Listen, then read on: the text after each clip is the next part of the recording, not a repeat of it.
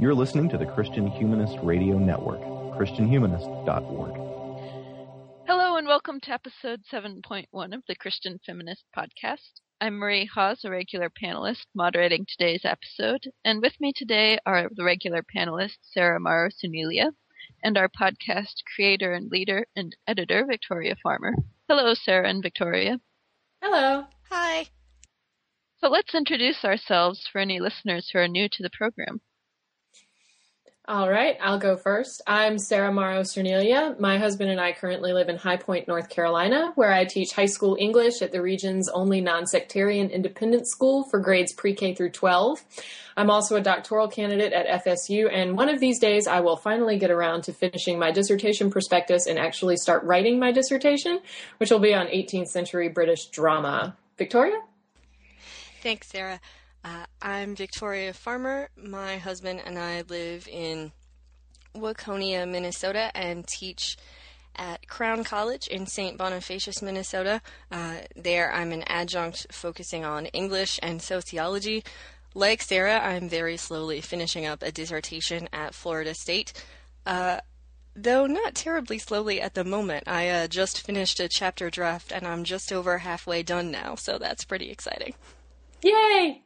Yeah. I'm Marie Hause, and I'm also a doctoral candidate at FSU in Renaissance literature, also currently working on my dissertation, though not as far along as Victoria. And I'm the daughter of missionaries who live in Santa Cruz, Bolivia. In today's episode, we're discussing Rachel Held Evans' Year of Biblical Womanhood as the first part of a focus on the debate over how biblical womanhood is defined, or if any such thing should be thought of as existing at all. In the next episode, we'll continue this focus with a discussion of Sarah Bessey's Jesus Feminist. Rachel Held Evans is a blogger who's famous for writing on the development of her evangelical faith and also for her support of an egalitarian view of gender. Before we continue, it might be useful to quickly review the difference between the terms complementarian and egalitarian. Sarah, would you do that for us? Yeah, sure, I can. As a quick introduction for those of our listeners who might not be familiar, or a quick review for those who are, the terms complementarian and egalitarian are used by Evans to refer to two different approaches to marriage. A complementarian approach holds that men and women have different strengths and skill sets unique to their genders that complement each other in marriage. Such an approach values differentiation of roles along these gendered lines. So though an emphasis is placed by some on the value of their, i.e. men's and women's worth, in some instances these divisions can become very rigid.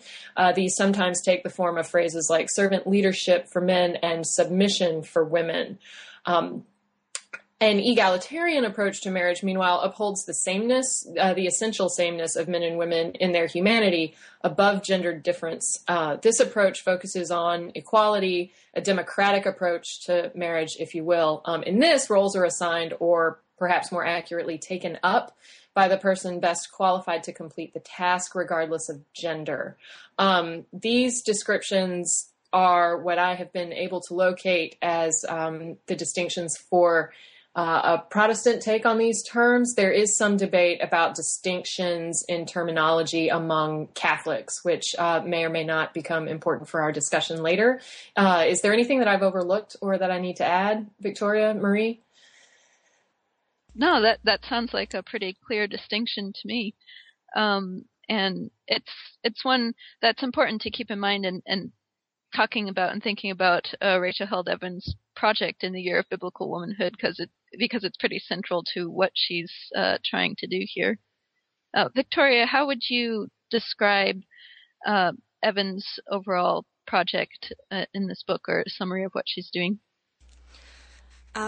Before I get quite into that, I would like to say a little bit more generally that that Evans is kind of a touchy figure in Christian circles. She seems to be one of those kind of lover or hater public figures, and the people who criticize her do criticize her primarily for not being deep enough, not being theological enough, And it seems that she knows that because in the introduction to this book, she kind of leans into it. The book opens in a hair salon, and Evans is talking to her stylist, having, because of this project, not cut her hair for a year. She tells the stylist that, and the stylist says, why on earth would you do that? And then we have a frame narrative for her explaining the scope of the project. And I thought that opening was really, really interesting because in using that frame narrative, we as a reader are then placed in the hair salon with these other women. So we're in this time-honored site of female community and woman-centered conversation, and that's what brings us into the book.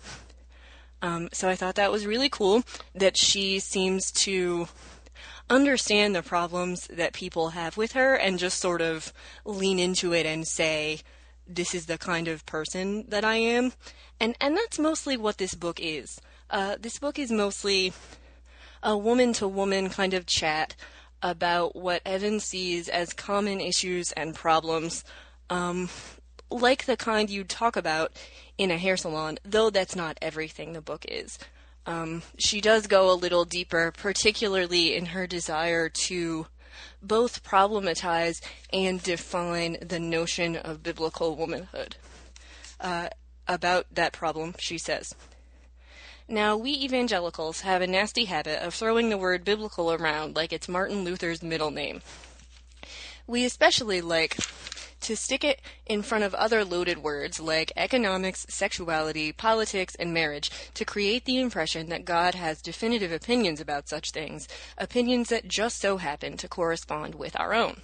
Despite insistent claims that we don't pick and choose what parts of the Bible we take seriously, using the word biblical prescriptively like this almost always involves selectivity. Then she goes on, this is why the notion of biblical womanhood so intrigued me. Could an ancient collection of sacred texts spanning multiple genres and assembled over thousands of years in cultures very different from our own really offer a single cohesive formula for how to be a woman? And do all of the women of Scripture fit into this same mold? Must I? And then she leans into her reputation again by saying, as it turns out, there are publishers out there who will actually pay for you to jump down rabbit holes, so long as they believe said rabbit holes are marketable to the general public. So on October 1st, 2010, with the support of her husband, Dan, and a brave team of publishing professionals, I vowed to spend 1 year of my life in pursuit of true biblical womanhood. This quest of mine required I study every passage of Scripture that relates to women and learn how women around the world interpret and apply these passages to our lives. So that's what she's trying to do. She's trying to go through the Bible and live out, sometimes for the whole year and sometimes for just a month at a time, the principles that it sets out for women, which she sort of codifies into 12 virtues, one for each chapter and one for each month. These virtues are gentleness, domesticity, obedience, valor, beauty, modesty, purity, fertility, submission, justice, silence, and grace. That's the broad scope of the book. And I found another pattern within each chapter. Each chapter seems to have roughly 3 basic parts. The first being background about the term or virtue at hand, which is sometimes social and sometimes biblical, usually outlining relevant verses. That's the first part. Then the second part of every chapter is personal narrative-based, usually involving Evans screwing up whatever she's trying to do in ways that are pretty funny and engaging. And then each chapter ends with a related profile of a female biblical figure. So that's pretty much the project in a nutshell and what the book looks like. Thanks, Victoria. That's a great summary, and I like how you point out the use of the frame narrative to situate Evans in response to her critics. I think that's a great point. And before we get more into the discussion of the book itself, I can point out, too, that as this somewhat controversial figure, Evans was confronted with some controversy surrounding the publication of this book even before it was actually published. Sarah, would you talk about that for a little bit? Sure. Like Marie just said, A Year of Biblical Womanhood generated a good deal of buzz and a fair share of controversy upon its publication, but some of this buzz started well before its publication. Perhaps one of the most famous of these is what quickly became known as Vaginagate. And this controversy surrounded Evans's editors approaching her and suggesting that she remove the word vagina from her manuscript for A Year of Biblical Womanhood, explaining that, among some other reasons, Lifeway Christian bookstores, which I believe is the largest Christian bookstore chain in the country, might not carry the book if the word were left in the manuscript. There were two instances of the word vagina that potentially concerned some people. One of them involved a description of a youth group purity vow, wherein she indicates, quote, "I used the back of my metal chair to scribble my name across the dotted line before marching to the front of the room to pin my promise to God and my vagina onto a giant corkboard for all to see," end quote. The second indication, or the second occurrence of the term vagina indicates an account of rape from Half the Sky. And that one is, quote, "The men shoved a large stick through Dinah's vagina, creating a debilitating fistula, a common ailment among rural African women who have been raped." In response to reader support, when Evans mentioned this conversation on her blog, Evans decided to keep the word vagina in her manuscript. Lifeway did eventually determine not to carry the book in its stores. Lifeway did make some vague references to Evans's publishers, apparently, that reason other than Vaginagate was hinted at as the primary one for not carrying the book, but nothing more specific was said about the matter. Without necessarily intending to, Evans has commented that, she ended up embroiled in some very interesting conversations about the nature of the word vagina and its use in various contexts. Evans pointing out that other books that Lifeway does choose to carry, and that in some cases are written by men, do include the word vagina, and hers, for whatever reason, her mention of it was considered to be an issue by some. So that is the controversy, as I understand it, the primary one. Were there other ones that you wanted to talk about, Marie? No, that was the main one. Thanks for that description. And as you might think with a book like this and an author like this, there are also a variety of strong responses after the book's publication, both positive and negative. And with the Vaginagate issue, one of the things that people speculated was that perhaps Lifeway didn't want to carry the book just because of its approach to the Bible, though that's, again, like you point out, not clear what the reasons actually were. And in many of the negative responses following the book's publication, there's also a lot of criticism of the treatment of the Bible in the book. You have you're making fun of the Bible, and the perennial, you don't believe the Bible, and a variety of responses along the lines of, you don't understand how biblical interpretation works. Of course your literalist treatment of biblical womanhood runs into the ridiculous, because everyone knows that the Bible should clearly be interpreted in X way. The problem, of course, being that these clear ways of interpretation don't always agree with each other.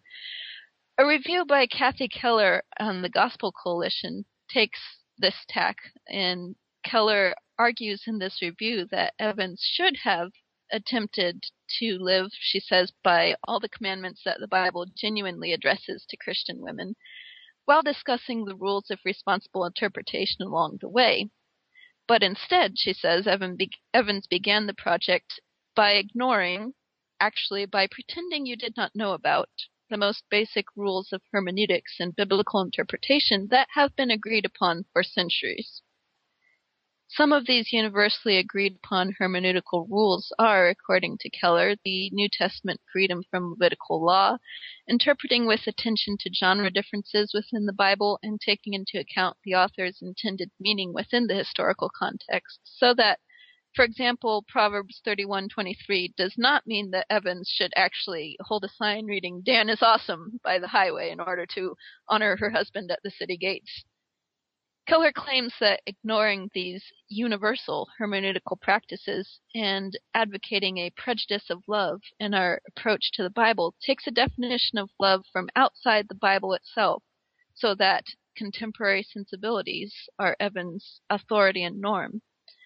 Keller concludes in a scathing address to Evans, quote, "You have become what you claim to despise. You have imposed your agenda on Scripture in order to advance your own goals. In doing so, you have further muddied the waters of biblical interpretation instead of bringing any clarity to the task. As a woman also engaged in trying to understand the Bible as it relates to gender, I had hoped for better." End quote. And Keller's review is fairly mild as far as the negative reviews go. But a review like this, to me, is partly missing the point of A Year of Biblical Womanhood when it comes to biblical interpretation. Part of Evans' project is actually to muddy the waters and to point out that no universal standards of interpretation are actually universally applied in attempts to take the Bible as a standard for life, especially in this idea of biblical womanhood. For example, Orthodox Jewish women will still take Levitical law as applicable to their lives. And at the same time, Evans is trying to point out that in one particular approach to biblical womanhood, conservative evangelical complementarianism, these same hermeneutical principles that Keller talks about actually are thought to be applicable, but are not evenly applied, and the texts have not been examined according to those principles as closely as they should be, so according to Evans, so that, for example, the literal interpretation takes primacy over the historical context when it comes to Paul's comments on the silence of women in the church. In response to Keller's review, Evans points out that she hoped that her book would generate discussion of some of these issues with interpretation, things like, she says, the Greco-Roman household codes found in the epistles of Peter and Paul about the meaning of the Hebrew word azer, or the Greek word for deacon, about Paul's line of argumentation in 1 Timothy 2 and 1 Corinthians 11, about our hermeneutical presuppositions and how they are influenced by our own culture, and about what we really mean when we talk about biblical womanhood.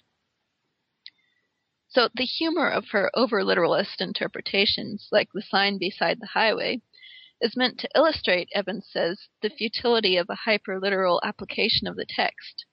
And as a whole, the book is meant to open up the question of biblical womanhood again and put it forward for debate so that at the very least readers can see that the definition of biblical womanhood is not set, as many complementarian writers treat it to be. This, says Evans, is why the phrase biblical womanhood has been such an effective weapon in the gender debates. By its nature, it implies clarity, simplicity, and finality. By its nature, it is immune to questions.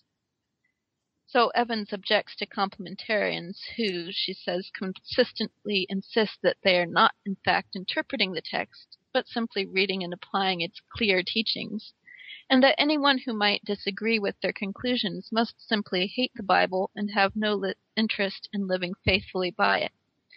But this idea of a simple, unbiased, and patently obvious hermeneutic is an illusion. So part of what Evans tries to do in this book is to show how every approach to the Bible is a biased approach. And this is something that she shares with the approach in the Blue Parakeet, which she quotes often in A Year of Biblical Womanhood. And to show then that interpretation of the Bible is not clear or obvious at all, to all. So, she says, if I have muddied the waters with this project in this book, it's because I have kicked up all those layers of biblical womanhood sediment that have gone unchallenged for so long. and I have challenged the supposedly straightforward hermeneutic that has conveniently rendered biblical womanhood into little more than a June Cleaver archetype. So that's some of what one reviewer thinks of Evans' approach to the Bible and Year of Biblical Womanhood, and what Evans claims that she's actually trying to do in her approach to the Bible there. But now let's take a little bit deeper look at the book itself. What do you think of Evans' project and aims? Sarah, would you like to start? Sure, I can start for you.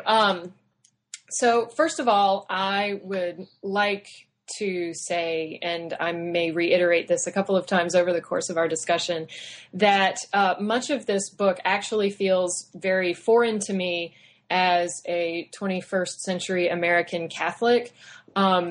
This idea of biblical womanhood is not a conversation that I am familiar with occurring in my own experiences as a practicing Catholic. So much of this material did feel very foreign to me. I feel like I don't have much of a frame of reference for approaching the text. So I came to it very new, if that makes any sense. I can say that what I liked most about the thrust of Evans's argument is her call to see Proverbs 31 not as a prescriptive list, but as descriptive praise, not as a to-do list that we should strive for, but something that we should hold up and value, if that distinction is clear. I also valued the research she conducted as part of the project and her attempt to include examples of women from across the Judeo-Christian tradition. And as a Catholic woman, I particularly appreciated her exploration of contemplative prayer and her silent retreat at the monastery. And at the same time, I found myself wondering about the occasionally arbitrary seeming approach to her methodology. In some places, I felt like the rationale for a given project was explained reasonably well. In others, though, I was curious about the logic behind the execution. And I think that you, Marie, have addressed some of this, and Victoria as well, in terms of her approach and her rationale for her approach, that the seeming arbitrariness of some of the execution is in itself a demonstration of some of the arbitrariness of applying biblical womanhood as a term, however loaded it might be, to a series of practices.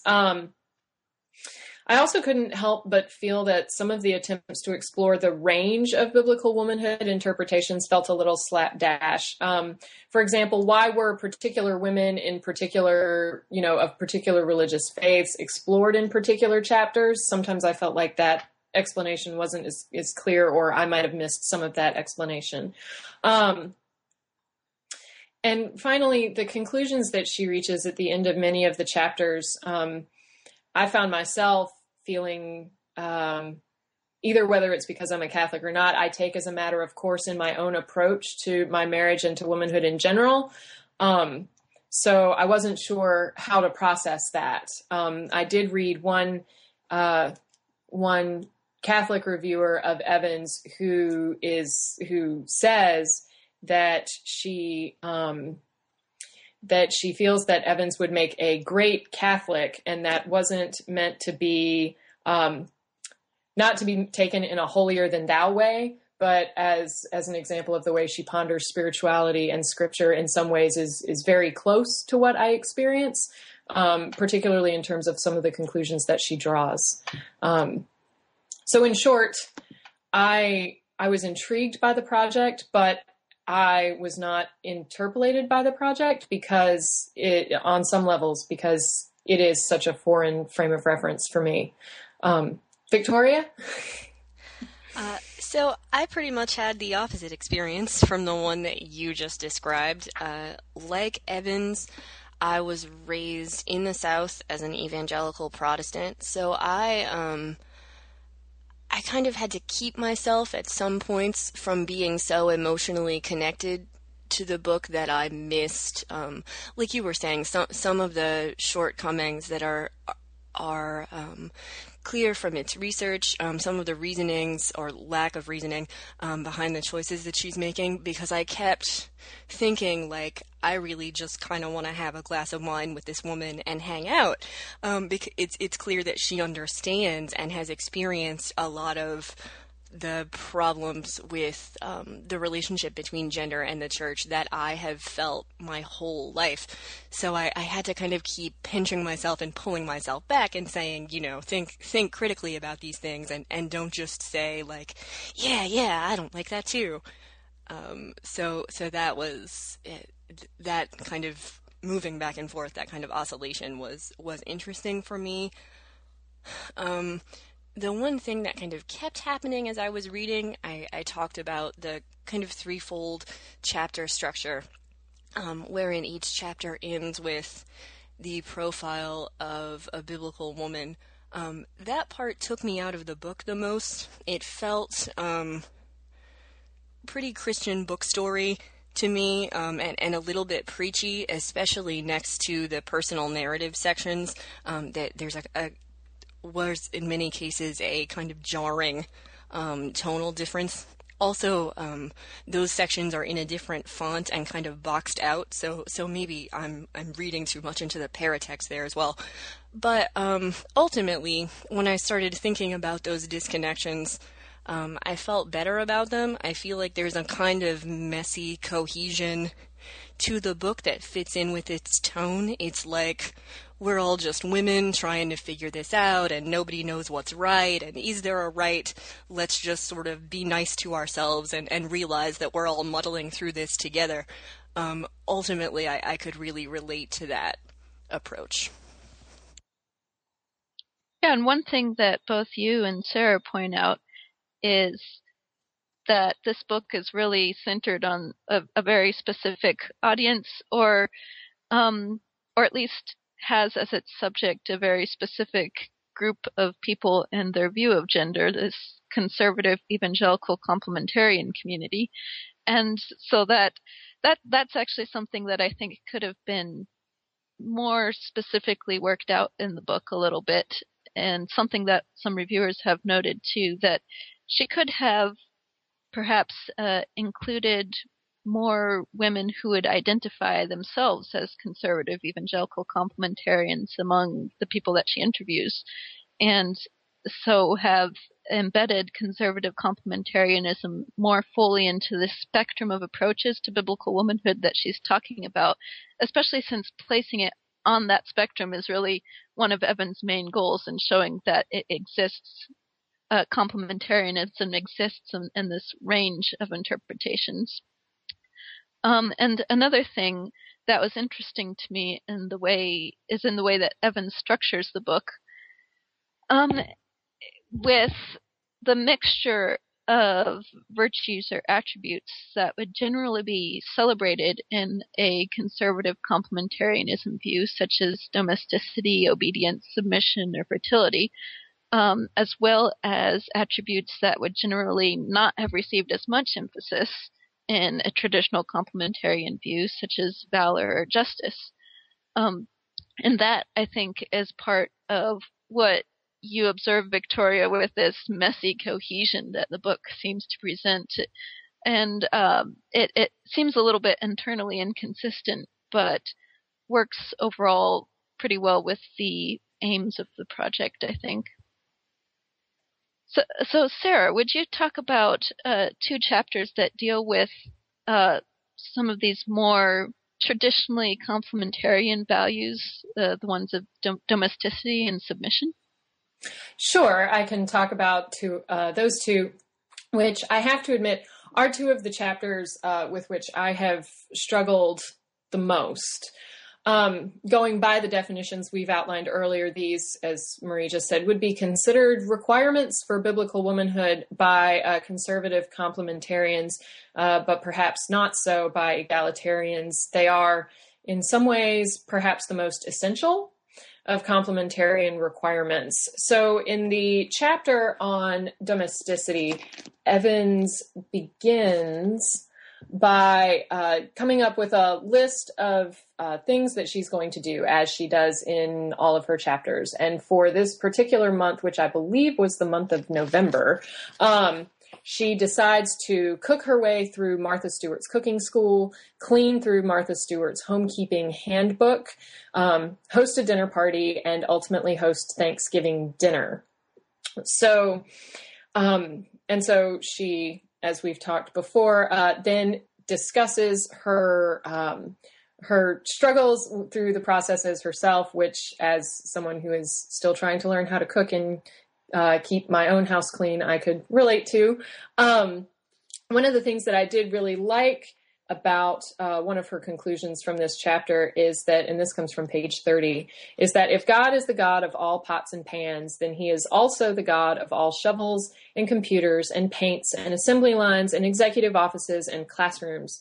Peace and joy belong not to the woman who finds the right vocation, but to the woman who finds God in any vocation, who looks for the divine around every corner. And this was as a result of her project, I believe, cleaning her kitchen and finding the work itself as a form of prayer, which I really enjoyed. She also connects herself to the story of Martha and Mary, not Martha Stewart, but the Martha and Mary from the Bible, and identifies and identifies with Martha, even while she recognizes that Mary's project was valuable in its own way, and that perhaps we need to re-examine our approaches to that story, which I personally found intriguing because my mother participates in a women's Bible study at our church back in Atlanta. And last year, the theme was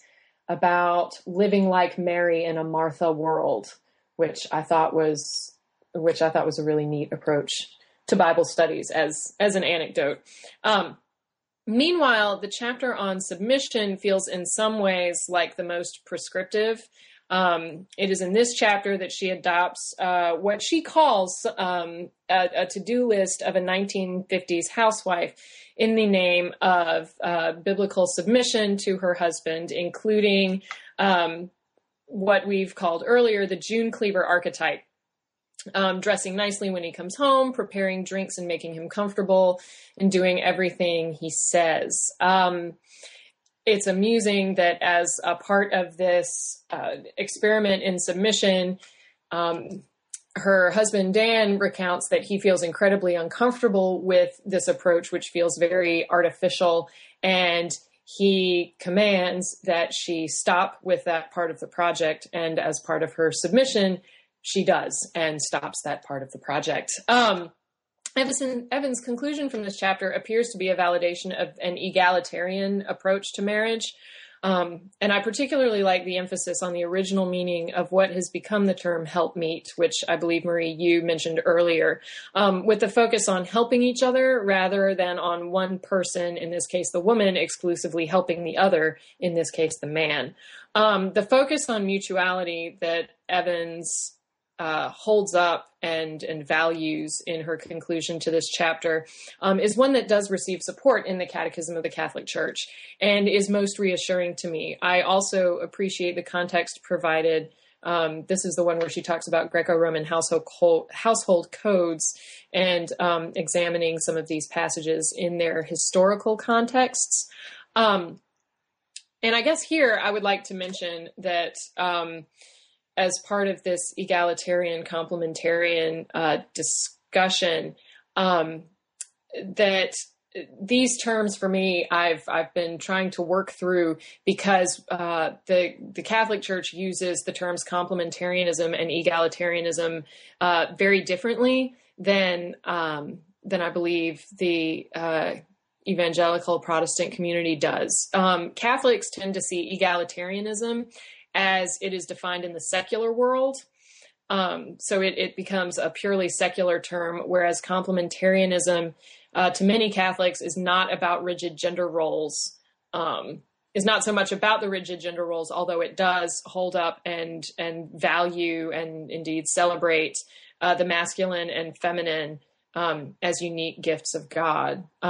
But Catholic views of complementarianism don't necessarily go so far as to define gender roles rigidly. So I just wanted to throw that out there. That was the summary of the 2 chapters, and I did find myself coming from my own experience with the terms complementarian and egalitarian, struggling with them. And then also one of the things that we mentioned just in closing, we talked about how Evans talks about trying to muddy the waters and open up the question of biblical womanhood and what these mean. At the same time, in chapters, particularly like the chapter on submission, she seems to be taking a very clear stance. In this case, a clear stance on on valuing an egalitarian approach to marriage and gender roles that seems like it might work counter to the project of merely opening up the discussion, if that makes sense.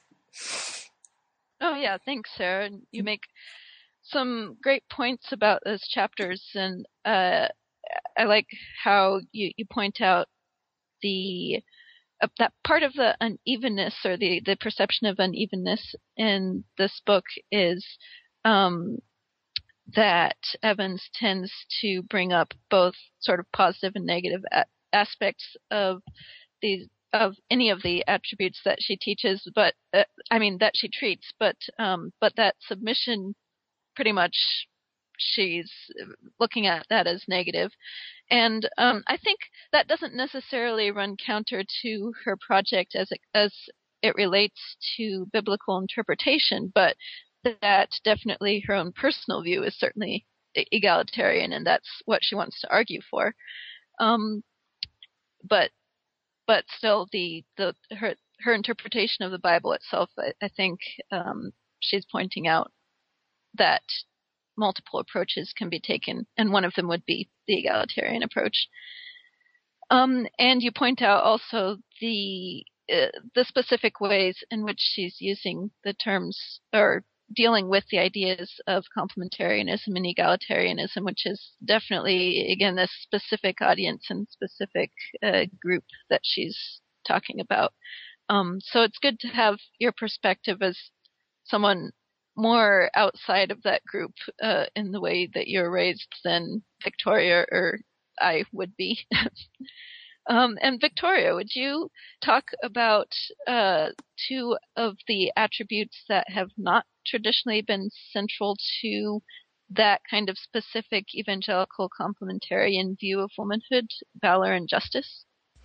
Sure. I should first say that I picked the chapters that were assigned to me before I read the book, and I picked these 2 chapters because they sounded cool, because they sounded very like Fairy Queen and very epic poetry, like valor and justice. That's exciting. And though that reason was kind of silly, I was surprised at how much that train of thought really resonated through what the chapters were actually about. Sarah has already mentioned that the chapter on valor deals primarily with Proverbs 31, which we on this podcast have discussed frustration with before, and sort of tried to find different angles with, talking about the voice of King Lemuel's mother and how this passage coming from her voice and instructing men is really interesting from a Christian feminist perspective, but how also this is a passage of scripture that gets sort of shoved in particularly evangelical Protestant women's faces in a way that can be frustrating. So while I was excited about valor, when I flipped to the chapter and saw it was about Proverbs 31, I was like, oh, this again, I'm just going to feel terrible about all the stuff I don't do, and blah. But the chapter dealt with that in a way that actually made me feel really good and learned a lot. So first, Evans talks about the history of the phrase, I know I'm going to butcher this, sorry people who speak Hebrew, Echet Hayil, meaning valorous woman, woman of valor.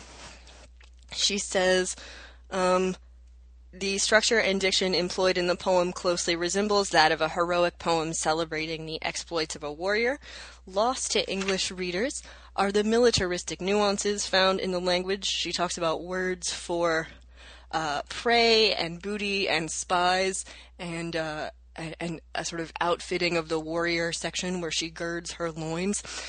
So instead of being a very kind of, a pink-hued, flowery to-do list for womanhood, this generically has a lot in common with the epic poem, which I thought was pretty cool.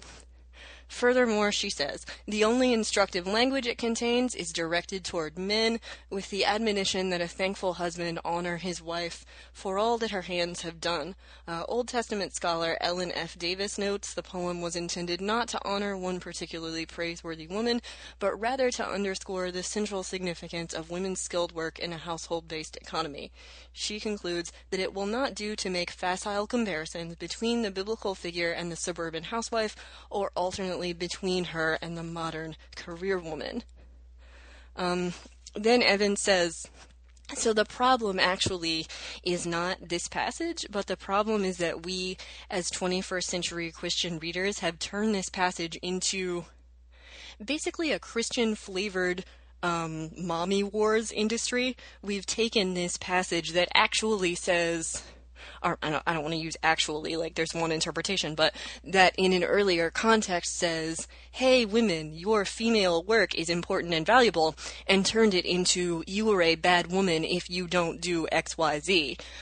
So she says that we've sort of foisted this problem on ourselves, and I read this chapter in a time when I was feeling really personally kind of overloaded, like I was doing 500 things really poorly instead of doing a couple of things really well. So personally, I really felt kind of blessed by the chapter's message of, if you try, if you realize that you're really doing a lot of work, if you realize that, that all of these things that go into your daily life are actually work that maybe don't get valued like they should, then you are a hiat halil, you are a woman of valor. So that made me feel better about myself, but also, even though she preaches against this to-do list idea, as Sarah was saying, she literally turns Proverbs 31 into a to-do list. She has to get up before dawn. She has to do arm workouts because she girds herself with strength and makes her arms strong. She has to clean the house, do these other things. So while I understand, because the book exists the way the book exists, while I understand what this to-do list is doing, it was kind of frustrating to see, why are we turning everything into a to-do list? Oh, here's a checklist on the next page. That was a little frustrating. One of the things in the chapter that she wants to learn to do is learn how to sew. And we get some funny passages where she's terrible at sewing. And eventually her solution is to convene a sewing party in her house where a bunch of women who learn how to sew basically do most of the work for her, but also teach her how to do things. So I liked and did not like that solution. I liked that the solution was a community of women helping each other. I didn't really like that there aren't kind of a lot of consequences for her just kind of, I don't know, not really doing it. And then I, of course, felt bad about criticizing another woman's choices, which is something that she talks about in the book at length. So a lot of what you're going to hear me say is me going back and forth about positive and negative responses. So that's pretty much the valor chapter. The justice chapter begins by her saying that there's not really a Hebrew word for charity. Instead, they have a word that's closer to justice, While the word charity, she says, connotes a single act of giving, justice speaks to right living, of aligning oneself with the world in a way that sustains rather than exploits the rest of creation. Justice is not a gift, it's a lifestyle, a commitment to the Jewish concept of tikkun olam, repairing the world. So in keeping with this idea of looking at the big picture and repairing the world, in the Justice chapter, Evans wants to think about her connection to women at large and the world at large, and she does that in a couple of ways. First, she reads the book Half the Sky, which we've already mentioned, which talks about the power of women to change the world and save themselves. Talks a lot about equipping women in disadvantaged countries with their own businesses and the importance of schooling girls, things like that. So she reads this book, and then she goes to, is it Bolivia that she goes to? Yes, it is. Okay. I'm sure, Marie, you're going to maybe talk a little bit more about that since you've actually been to Bolivia. Yeah. Okay. So she goes to Bolivia with World Vision and meets women and talks to them, broadens her perspective in that way. And also she tries to put her money where her mouth is, literally. She switches to fair trade coffee and chocolate. Apparently she's pretty addicted to caffeine in both of those forms, and is trying to shop a little bit more ethically in those small ways. That's pretty much the center of the chapter. I also wanted to talk a little bit about this chapter's biblical woman at the end. While I've already expressed a little frustration with that construction, the one at the end of this chapter was one I think the only one in the book I had never heard of before, which is Junia, the apostle. And so Evans talks about how there's some debate over the section of scripture that calls Junia an apostle. People have debated whether she actually was one, or whether she was just beloved by the apostles. Some people got so upset by the inclusion of a possible female apostle that Junia became Junius, a man, even though that male name doesn't really exist, not just in scripture, but anywhere in the period. So I thought that was really interesting, that here is a woman that's only mentioned once in a really tiny portion of scripture, but that her very existence sort of created this textual fight. I found that really, really interesting, that, the presence of women among the apostles, not surprising, but interesting that the presence of women among the apostles caused such a big kind of kerfluffle. I think with these sort of sidebar descriptions of the biblical women, this is one way in which Evans is responding to Scott McKnight's The Blue Parakeet, which she frequently quotes in The Year of Biblical Womanhood. Because in The Blue Parakeet, in the second half of the book, McKnight is arguing for the full inclusion of women in church ministries, and he's doing this partly through talking about the idea of what did women do in the Bible as a way of thinking about what women can now do in the church.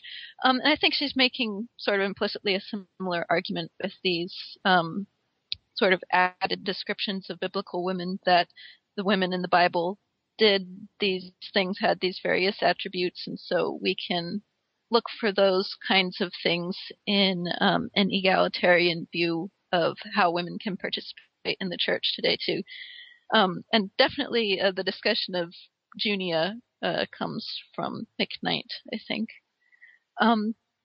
So also with the use of, or the inclusion of valor and justice among many more traditional kinds of aspects of complementarian womanhood, we see this mixture of positive and negative and and empowering and disenfranchising kinds of approaches to defining womanhood in the Bible. And all of this begs the question of what is Evans' overall conclusions that she draws from these explorations and enactments of these differing or sort of conflicting attributes. And I think that with her summary of conclusions near the end of the September chapter, you have a little bit of this, a little bit of this uneasiness that Sarah mentions about how does the specific biblical interpretation that Evans is advocating sit with her idea that biblical interpretation itself is not sort of a settled question. Because in this section you have first her list of New Year's resolutions and then her discussion of the Bible. And in this list of New Year's resolutions, she has things as diverse as eating more ethically, praising women of valor, thanking and praising her husband Dan, attempting more spiritual contemplation and ritual, and continuing to struggle with the Bible. These are things that she draws from the project as things that she should do more in her life.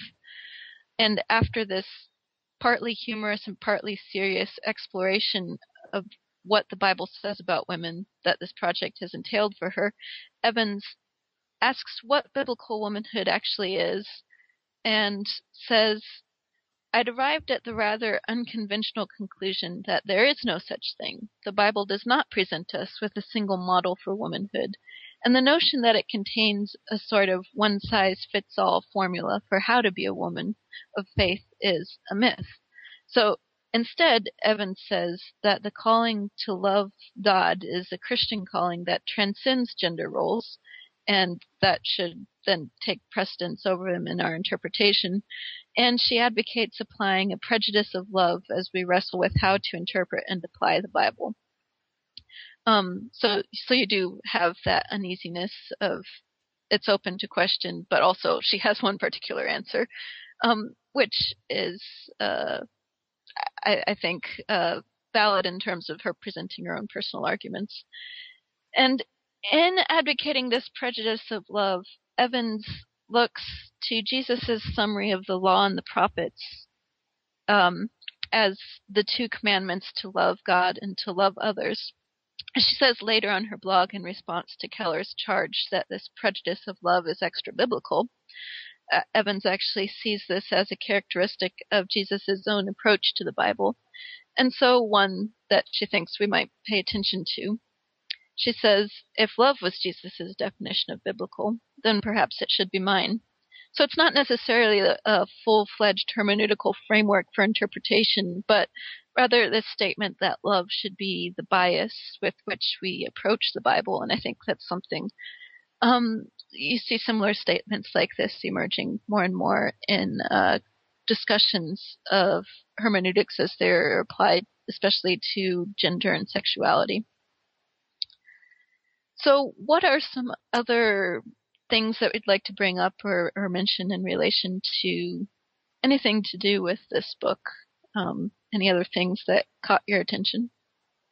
Something that I was troubled by and also appreciated is that she, you covered this a little bit, Marie, but she basically says, we all cherry pick. We all pick and choose the sort of parts of the Bible that we follow literally, or the parts of the Bible that we sort of subconsciously hold as more important or less important. And she sort of says that that's okay, in that she says that it's unavoidable, but she also interrogates how that cherry-picking process goes in a way that I found smart. She says, for those who count the Bible as sacred, interpretation is not a matter of whether to pick and choose, but how to pick and choose. We are all selective. We all wrestle with how to interpret and apply the Bible to our lives. We all go to the text looking for something, and we all have a tendency to find it, and further down on the same page. This is why there are times when the most instructive question to bring to the text is not, what does it say, but what am I looking for? In the deeper recesses of my heart and mind, I think I was looking for permission.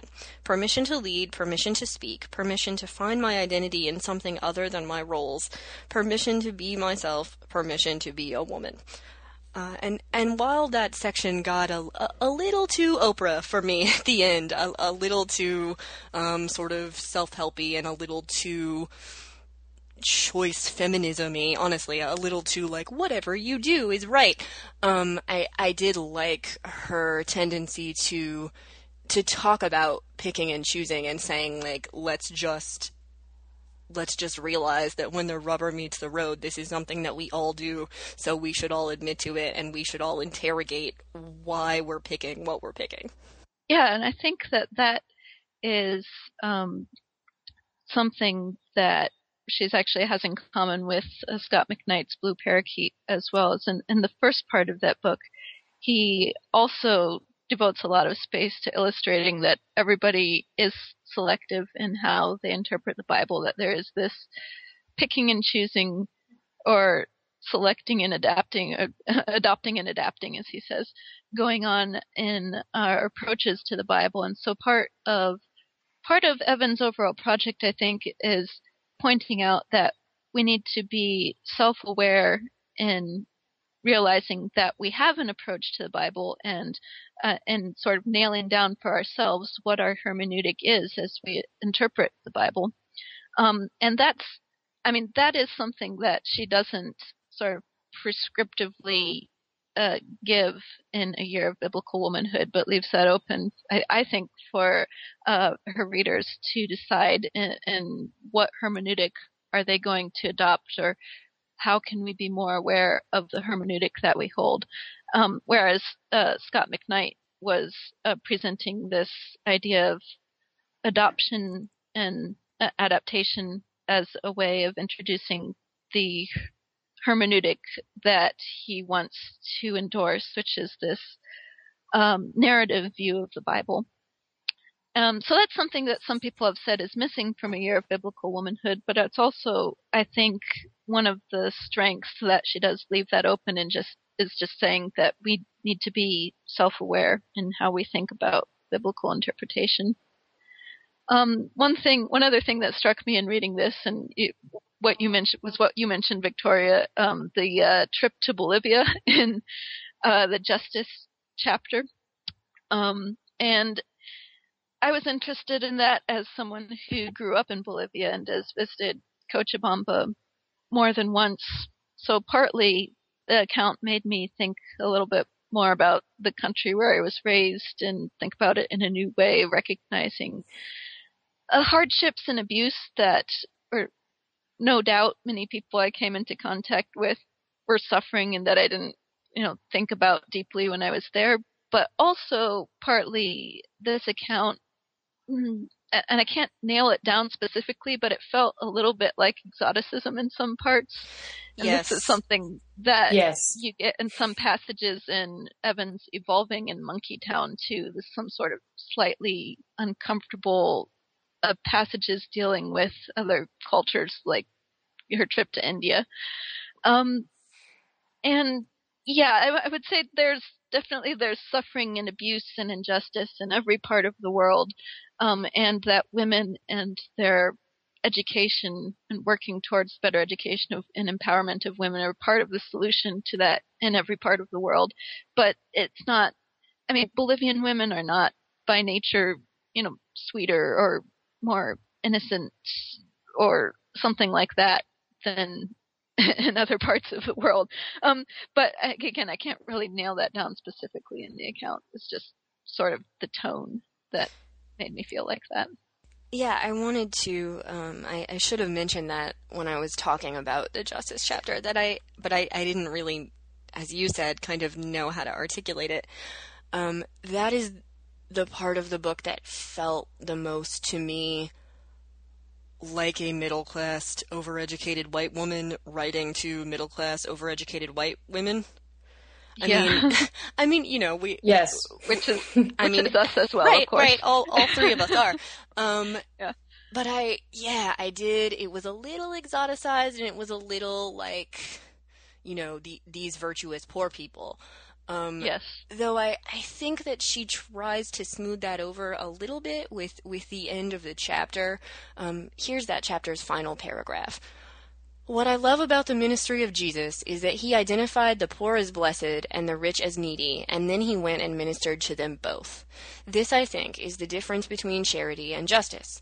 Justice means moving beyond the dichotomy between those who need and those who supply, and confronting the frightening and beautiful reality that we desperately need one another. That's what I love about the kingdom. For the poor there is food, for the rich there is joy, for all of us there is grace. I think that ending, while maybe a little too tidy, at least tries to do some of the work that we were talking about is maybe missing from the rest of the chapter. Yeah. Yeah, my concern actually about that chapter, I absolutely understand your uneasiness with it, Victoria, and some of the points that you raised, Marie. I have to admit that this trip was sponsored, was it not? Like the trip was paid for if she agreed to mention the organization in her book or something like that. Does the chapter mention something like that? She partnered with World Vision, which is a really huge missionary organization, and one of the things in her resolutions at the end of the book is basically continuing to do things for them and put them on her website.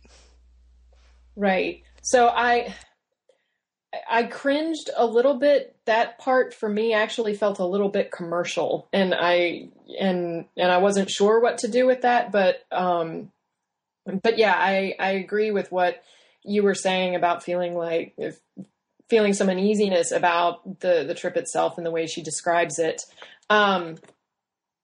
I was also going to say, just anecdotally, that my advanced placement students had just finished reading Heart of Darkness and Things Fall Apart when I read this book. And so I had Achebe and Conrad, clanging around in my head while I was reading her visit, and like you all mentioned, the extent to which she, it sounds a little bit like, whether intentionally or not, she's exoticizing her experiences in Bolivia. And I couldn't help remembering the passage of the woman in Heart of Darkness when Marlowe notices the African woman who wails. She comes forward and she's dressed very exotically. Anyway, the terms in which he refers to the women in that book. Anyway, all of which to say that made me a little bit uncomfortable. But I think you guys have done. It was sponsored because she says in the chapter that the trip was partly to raise funds for World Vision's child sponsorship program by sharing about the experience on her blog. So that was the raising money was part of the purpose there. Right. Okay. So yeah, I was a little bit confused about that. And I wondered if something like that would have taken place, like if she would have taken something like that upon herself without that sort of partnership or incentive or whatever that might have been, which might have been overly critical on my part. But she's upfront about the money the whole time. Right? Yeah. Which is a good point. Yeah. She says in the section that I read at the beginning that yes, this is a gimmick blog. This is a book that came out of basically a gimmick blog, and there are other gimmick blogs, and she calls out A.J. Jacobs' Year of Living Biblically as well. So yeah, I agree with what you're saying, but I also have a lot of respect for her saying, there is money involved in this. I am a famous blogger who has a famous blog the whole time. There are links to her blog at the end of every chapter. This is something that, kind of ugly and commercial or not, she's totally upfront about. Right. And that's a good point. And yeah, so that's something for me to keep in mind. The only other response I had to the book, and I've sort of alluded to this before, I would be really interested to see what approaches to this idea of biblical womanhood, the sense in which it is a catchphrase as such aside, looks like in other Judeo-Christian traditions. I know she mentions interviewing and talking to and with and about women from across the Judeo-Christian spectrum, but a part of me wanted to hear more about how this might work in, for example, a Catholic setting, or get even more exposure than we already do to the Jewish woman she connects with and consults throughout the project. Yeah, I agree. I would really like I to wanted see more of something her. like that. Yes, She sounded pretty awesome, and I wanted more of the Amish ladies too. Yes, and the nun. She interviewed a nun, didn't she, at some point, or talked about it? And yeah, I would like to see more of that. I don't know if that's a different project for a different book, either by her or by somebody else, but I would really like to see what that looks like in other traditions. All right, so I guess we can move on to our final segment now, unless there's any further comments. No? We'll move on to... I think we're ready to move on. We'll move on now to Passing It On then, where we'll present our recommendations for further reading. Sarah, would you like to give your recommendation? Sure. My recommendation for today is actually a Catholic review of Evans's book. It took me a while to find some, and a while to find some rooting around. I had to do some rooting around to find one. But mine is it's by Devin Rose on the blog St. Joseph's Vanguard, and it's a post titled "Shine, Complementarian Wife, Shine." Rose in this review takes a critical eye to Evans's work, and then highlights some of the problems he sees with the term complementarian as it is understood in Evans's book, and then from a Catholic perspective, provides some examples of women who are upfront about their own endorsement of complementarian marriage. The terminology is, as I've mentioned before, is a little bit different in these contexts, but I think that some of the examples he provides and some of the comments he makes about Evans's book are perhaps worth considering and putting into the conversation. Simply because I know they might not be some of the more well-known reviews of the work, but might be worth examining so that we can try to get a picture of how Evans's work is being perceived outside of the evangelical Protestant community. Thanks, Sarah. Victoria, what would your recommendation be?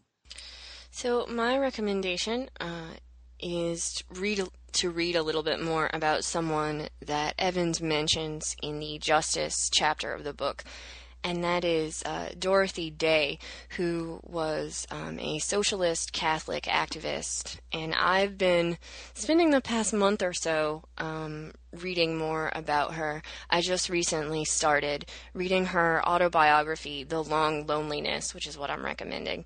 And she, I can't believe I spent basically my whole life being ignorant of her, because her story is really resonant with problems and issues that I try to navigate as a socially conscious woman of faith.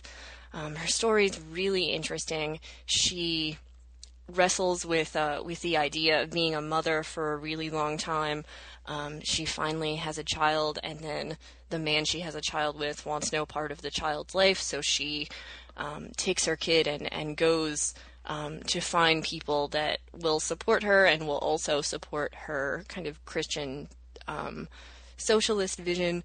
Has a lot of struggles, but really tries to help people above all. She's a really interesting figure, so I would recommend learning more about Dorothy Day primarily by reading her autobiography, The Long Loneliness.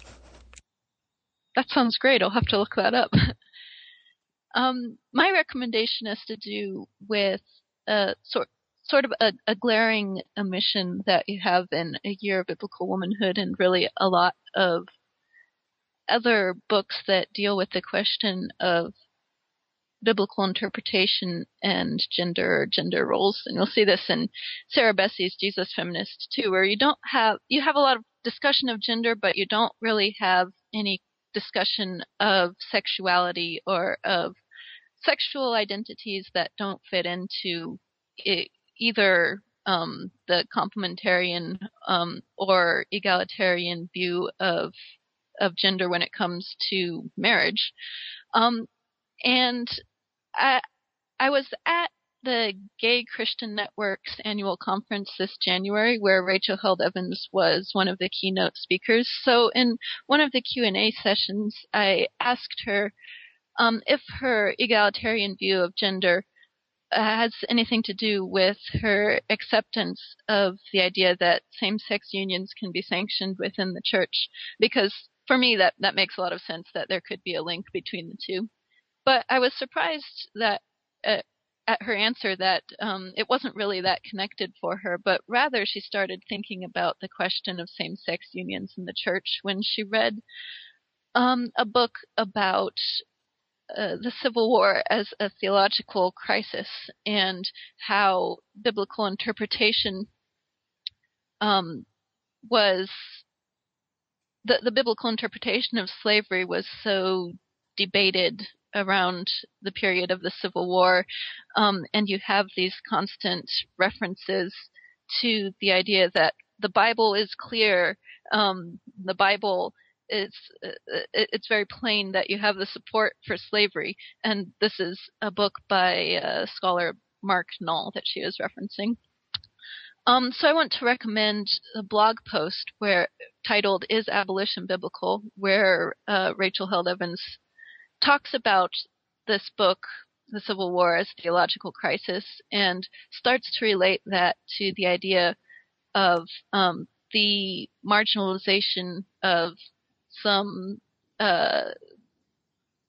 groups within the church. And she says near the end of that post, I wonder about other things besides the gender equality discussion, about homosexuality, for example, and I confess I spend some nights lying awake, watching the lights from passing cars make strange shapes on my walls, wondering if we've done it again, if we've marginalized another group of people, because we believe the Bible told us to.